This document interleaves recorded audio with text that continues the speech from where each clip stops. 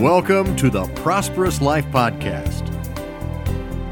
Practical information about what the Bible really says about money and prosperity. It may not be what you've been taught. And now, here's your host, the author of Poverty vs. Wealth, Reverend Roger Breaker. Does God put limits on our prosperity?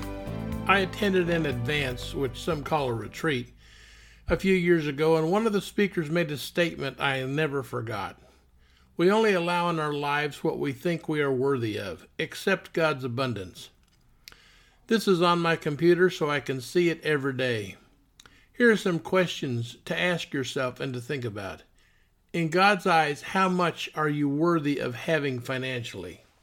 How much do you think you're worth as far as earning power goes? How much are you worth per hour, per week, per year?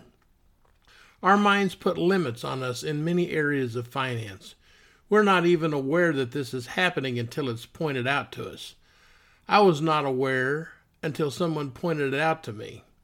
In some areas, I was shocked as to what my limits were and immediately set out to change those limits. For example, if what you earn or think you are worth is $15 an hour, the new proposed standard for minimum wage, that's about $30,000 a year. At $30,000 per year for a family of four, that is barely above the poverty threshold.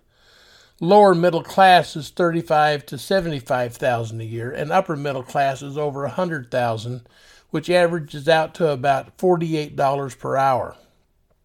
The jump from $15 per hour to $48 per hour is not much. Why don't people make the jump? Perhaps they don't see themselves as worthy of more per hour. That's just one of their limits. Perhaps they were raised on a lower income level, and that's all they know how to make. Perhaps that is all they've ever seen themselves worth doing. Perhaps more seems so impossible that they never think about how to increase their income.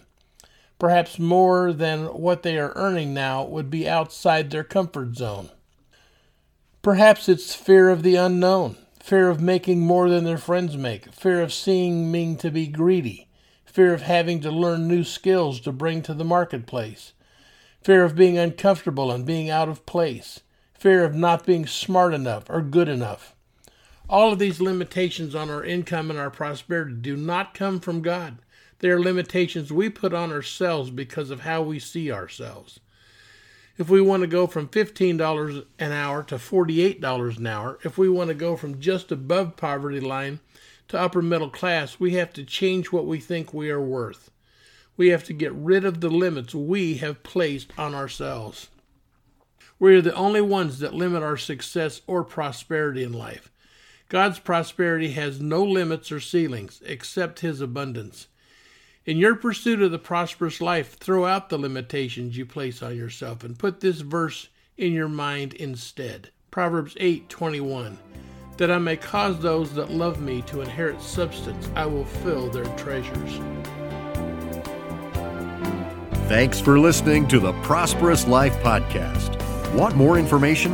Why not join Roger in the discussions at the Prosperous Life group on Facebook? Or subscribe to Roger's Prosperous Life blog at rogerbreaker.com. And always remember, God said, I wish above all things that you may prosper and be in health, even as your soul prospers.